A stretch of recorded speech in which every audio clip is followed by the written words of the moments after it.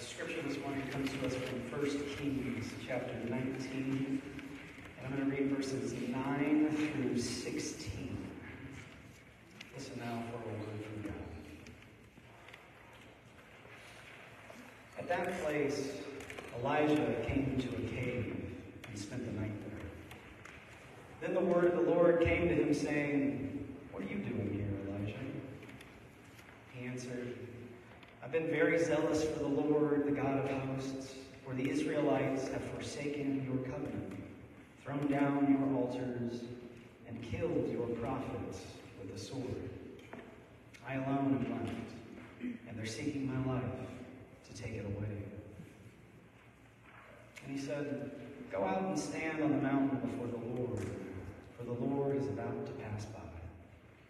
Now there was a great wind, so strong that it was splitting mountains and breaking rocks in pieces before the Lord. But the Lord was not in the wind. And after the wind there was an earthquake, but the Lord was not in the earthquake. And after the earthquake, a fire, but the Lord was not in the fire. And after the fire, a sound of sheer silence. When Elijah heard it, he wrapped his face in his mantle and went out and stood at the entrance of the cave. Then there came a voice to him that said, "What are you doing here, Elijah?" And Elijah answered, "I've been very zealous for the Lord, the God of hosts. For the Israelites have forsaken your covenant, thrown down your altars, and killed your prophets with the sword, and I alone am left, and they're seeking my life to take it away." Then the Lord said to him, "Go, return on your way to the wilderness of Damascus. When you arrive, you shall anoint Hazael as king over Aram. Also, you shall anoint Jehu, son of Nimshi, as king over Israel. And you shall anoint Elisha, son of Shaphat, of Abel-Meholah, as prophet in your place." This is God's word to us. Thanks be to God. Let's pray. Good and loving God, thank you for the story of Elijah. God, I pray whatever word you would have us hear this morning, whatever wisdom that we might receive would come from you and not from me. In Jesus' name, amen. I appreciate that you talked about the Christmas spirit a little bit. If you ever need something organized or done, if you just can give Sarah a little bump of caffeine and set her loose on a project, it's amazing, amazing results. I come from a family of workaholics, and it's in my blood. It's probably in my daughter's blood. I don't know what it is. It might be a cultural country thing, but we like working in this country, don't we? We love it. I think actually it's our form of worship and our liturgy. And I don't have time to make that argument this morning, but I think that's true. I think we work as a way of worship to whatever gods we're serving. My dad built this business from scratch. He was a boat mechanic, and so he, not necessarily the most successful by everyone's standards, but very successful by an American standard. He started out of his truck, this little old Ford Ranger. He would work at a marina all day fixing other people's boats, and then at night his buddies would call him and say, "Hey, can you give me a little bit of help on this?" And he would go over and he would work at night to fix their boats. Well, pretty soon he had enough capital and he was getting enough calls. He said, I think I'm going to quit that job at the marina and I'll just drive around fixing everyone's boats. And so he got this van. And I'll never forget this van. It was a Ford F-350 Econoline. You remember those? Yeah, I spent summers in that van. I helped him outfit that van so he could keep all his tools arranged in it, and all the different parts that he had. And he would drive that van all around, Central Florida, fixing other people's boats. And he would go sometimes from 6 a.m. until 9 p.m. Just enough time to come home, grab a shower, eat something, and then fall asleep as soon as his head hit the pillow, pop up the next morning, do it all again. Pretty soon he outgrew the van and he had a building. And the building started off, it was just a really small part of the building. It was actually the back corner of the building that no one really wanted to rent. And he just kind of offered the owner a little bit every month, and he grew the business from there. The business went to a giant warehouse where soon he's not just fixing boat motors, he's dealing boats, and he's dealing parts, and he's got all these other things going on that I didn't even really know about, but he had all these different arms in his business, and he got to age 52, and I'll never forget, he called me. It's at the end of my seminary career, and he says, "Well, Garrett, I think I'm done." And I said, wow, you're going to retire at age 52. He goes, "Well, maybe you can call it retirement, more so, I'm done." And I could hear there's no celebration in his voice. He's not happy about this. He sounds broken. And I've never heard him sound so sad and defeated. And I'm thinking, gosh, you work your whole life, you're to the point you're able to sell your business, you're going to retire at 52, you can go golf, you can go fish, you can go do whatever you want to do. And he breaks down on the phone and he just says, "Pray for me." And for the next 9 months, no one heard from him. And when I say no one heard from him, I mean no one heard from him. Even the people living in his house, he just locked himself in the room. He refused to eat. He refused to talk to anybody. He refused anything and sort of went through a kind of, I think, sort of an exhaustion-induced breakdown, if that's a thing. He just hid in this cave. And a few of us were really wondering, me and my brother specifically, are kind of wondering, like, is he going to pop out of this? Or did he literally work himself to death? I think we've all maybe heard a story like this before, maybe not to that degree, right?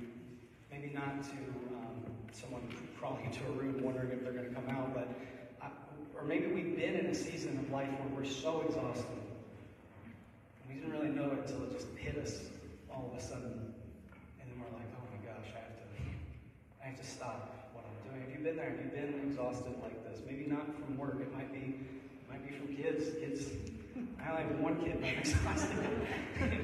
Some of y'all raised multiple kids. I mean, maybe it was from kids, and maybe it was from caretaking for anybody, really. It's exhausting, right? It can be really, really hard. I think we've all been somewhere in our life, or we've known someone that's just exhausted. And the tough thing about that is, as Americans, like, we live in a country that actually glorifies this behavior. So the more you work, the more you're exhausted, the more hours you put in, the more you seem to receive. People admire you, right? Oh my gosh, he's the first one in, he's the last one out. Oh my gosh, can you believe how she does it? She raises her family, she does this, she does everything. It's like she never has time for herself. We love these stories in this country. We idolize these people. And we think if we just keep hustling, working, we're going to find the healing and the salvation that we've been after our whole lives.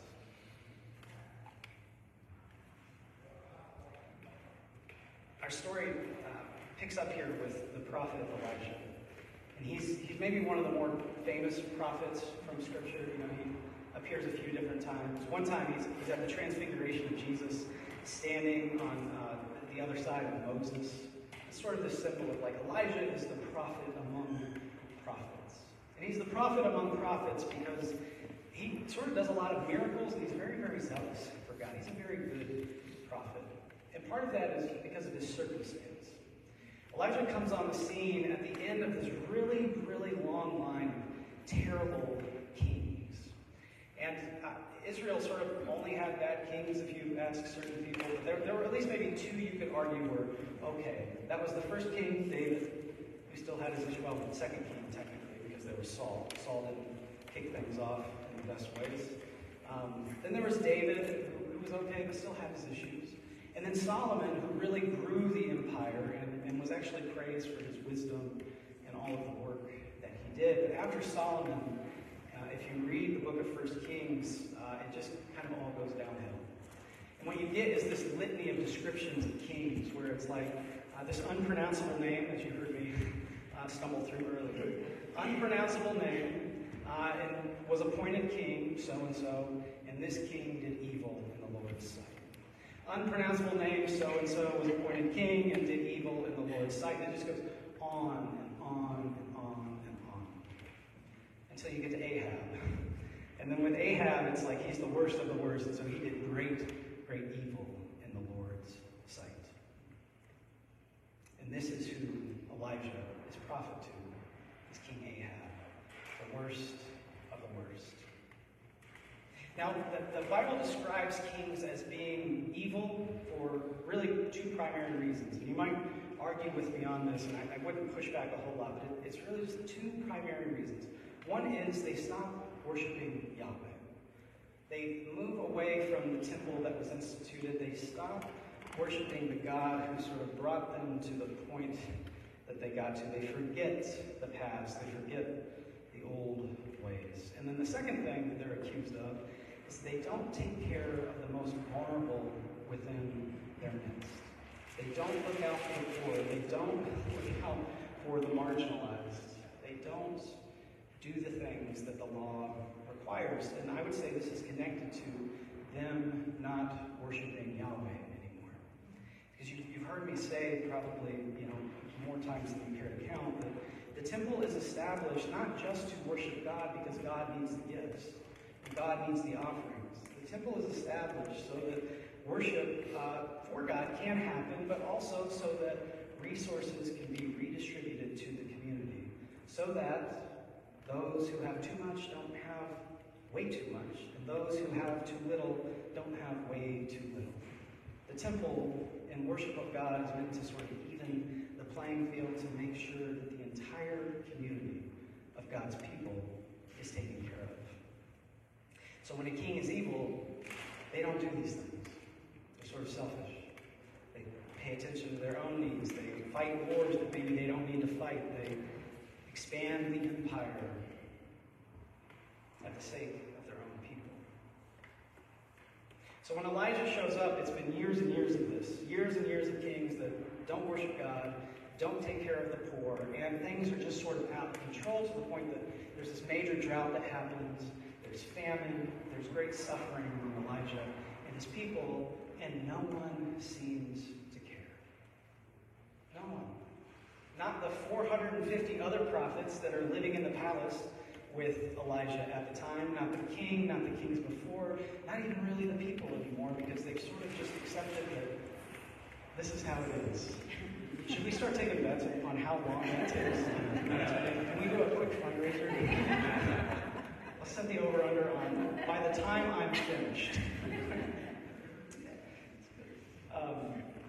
But Elijah arrives on the scene. There are more than enough prophets to go around, and no one's speaking against the injustice. And it's funny, Mark Twain has this great quote that I read about in a different pastor's sermon. But Mark Twain apparently said that clergy are sort of like manure, and that you don't want to keep too many of them clumped up in one place because it gets stinky and a little messy. This is Mark Twain, not me. But if you spread them out, actually they can do maybe a little bit of good.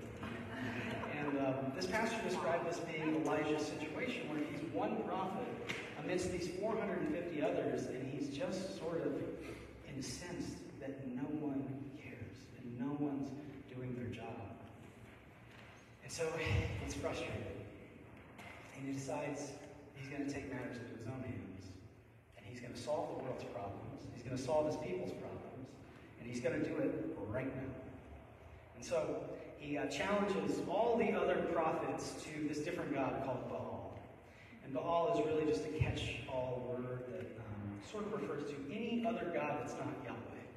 And you really could worship anyone else, but it's just kind of signifying they didn't worship the one true God. And Elijah, this lonely prophet who's still worshiping God, says, I want to challenge you all to a kind of prophetic duel, all 450 of you. And what we're going to do is we're going to set up these altars. I'll set up my altar, and I'll bring a sacrifice. And you set up your altar, and you bring a sacrifice. And then we're going to gather all the people around, and we're going to wait.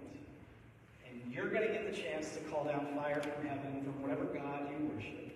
And And then I'm going to take the chance to call down fire from heaven from the one true God, and whoever can do that first wins. Which seems like a really mature way to handle your problems. So they set up this duel, and what ends up happening is the priests of Baal, they all kind of put their heads together, and for hours and hours and hours, they're trying to call down fire from heaven. It just doesn't work. And once they're finally exhausted and they've got no other ideas, they look at Elijah, and Elijah has kind of been sitting back knowing how the outcome is going to go. They say to Elijah, okay, it's your turn, go ahead. And then Elijah, to sort of taunt them, has water doused on top of his altar and his sacrifice 3 separate times to make sure that it's nice and wet. So that when he calls down fire from heaven and it's all consumed, they know who is the baddest prophet in town, I guess. I don't know what he's trying to prove. And that's what he does. He has them doused in water 3 times, and he calls down fire from heaven, and then the whole thing is consumed, and everyone is standing there in awe. Like, oh, this is a real kind of power. This is a real prophet. But something inside of Elijah still doesn't feel right. It didn't work the way he wanted it to work. It didn't do the thing. It didn't really change their mind. I mean, they're just going to go back to living the way that they're going to live. And Elijah senses this, and he becomes so upset. He says, you know, I guess the only way to solve this problem is to just get rid of him. And so he takes a sword, and I think Scripture is sort of embellishing here a little bit, but he takes a sword, and we're told he slays all 450 of those prophets, and not a single one fights back. But he goes on this rampage to get rid of the people that he thinks are the problem. And he ends up just exhausting himself.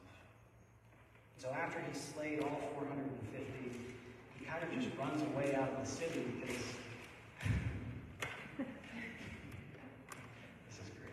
this is testing my concentration. He runs out of the city so exhausted because he knows he's just done all this killing, and it's probably going to come back on him. In fact, the queen has said that she's going to kill him if she finds him. You just killed 450 prophets. You're next, buddy. And so he runs away.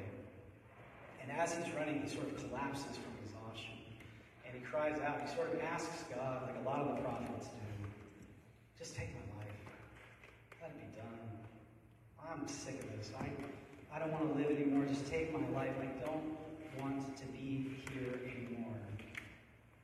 And God listens, and then sends some angels to tend to him and feed him. And he's sort of nourished and able to wander for 40 days. After those 40 days, he crawls into a cave. And he's hiding.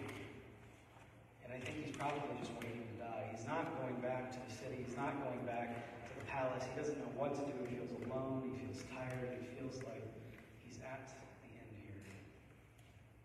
And then God comes to him in that cave. And this is where our story picks up for today. God meets him in the cave and says, What are you doing here, Elijah? What are you up to? As if God doesn't know.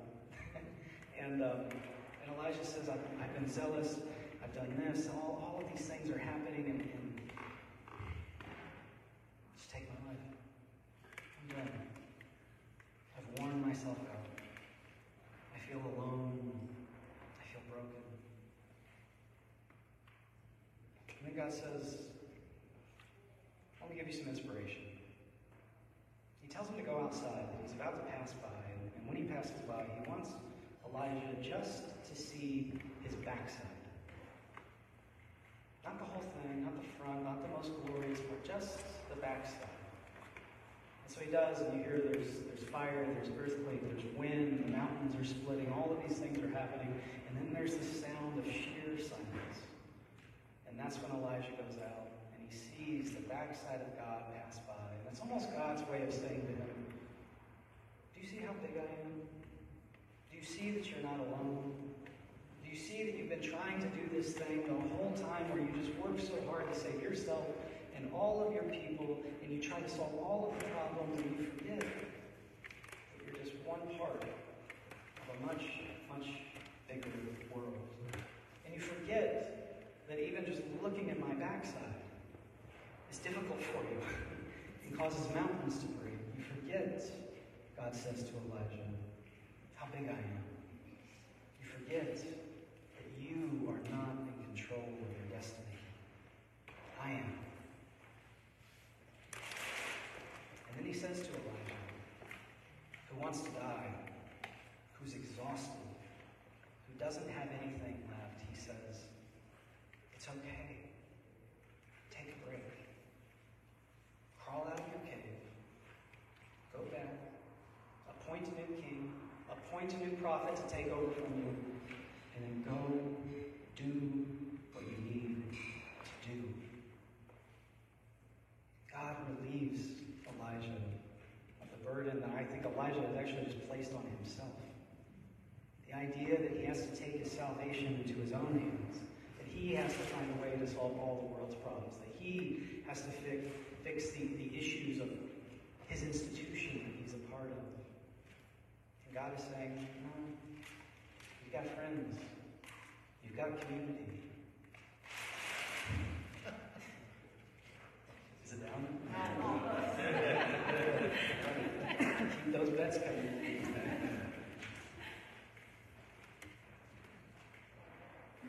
My dad did crawl out of his cave, and he's doing better, but he said to a group of us after we crawled out, he said, I think I worked a little too much. You think so? And he said to us, I wish I would have taken more breaks. And he said to me, I wish I would have spent more time with you. And he said to the whole family, I wish I wouldn't have been so preoccupied. There's a lot of grace for him.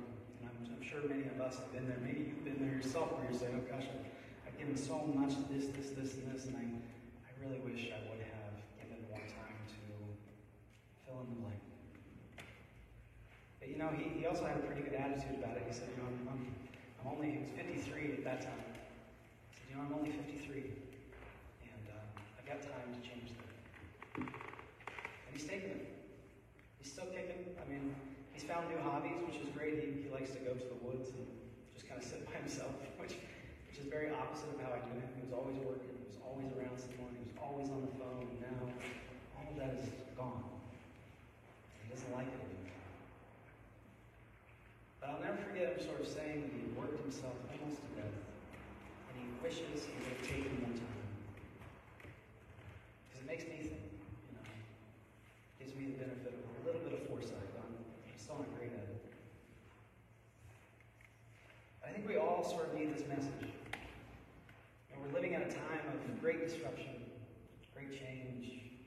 We're living in a time in America where we're so connected to everything that we do. It's almost like we don't give ourselves breaks when we need it. And I think a lot of us are tired, more tired than we think. I think a lot of us are weary, sometimes don't know where to go. I think we don't know how to rest. And I think the story of Elijah can teach us a lot of things, but I think more than anything, it can teach us that it is okay to run away and rest. It is okay to crawl into a cave. It is okay to say, I'm done. I can't handle this anymore. And I think more than anything in that moment, it's important for us to remember that God will meet us there. We serve a God who says, come to me, all of you who are heavy laden and carrying burdens, and I will give you rest. And time after time again in the scriptures, that's what we see. And so I wonder, this week, as we go about our work, our lives, our passions, I wonder if we can make just a little bit of time to reflect and think. You think I can time this perfectly? Trust me, we're all thinking. Here it goes. I wonder if we can just take some time to think, are we doing the things that we really want to do? Are we investing in the things we really want to invest in? Or are we wasting our lives trying to save ourselves? Let's pray. Good living God, thank you so much for Painter's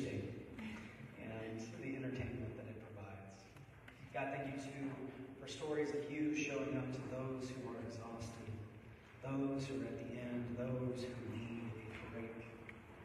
God, thank you for giving me to. God, I pray that you would speak to all of us, those that are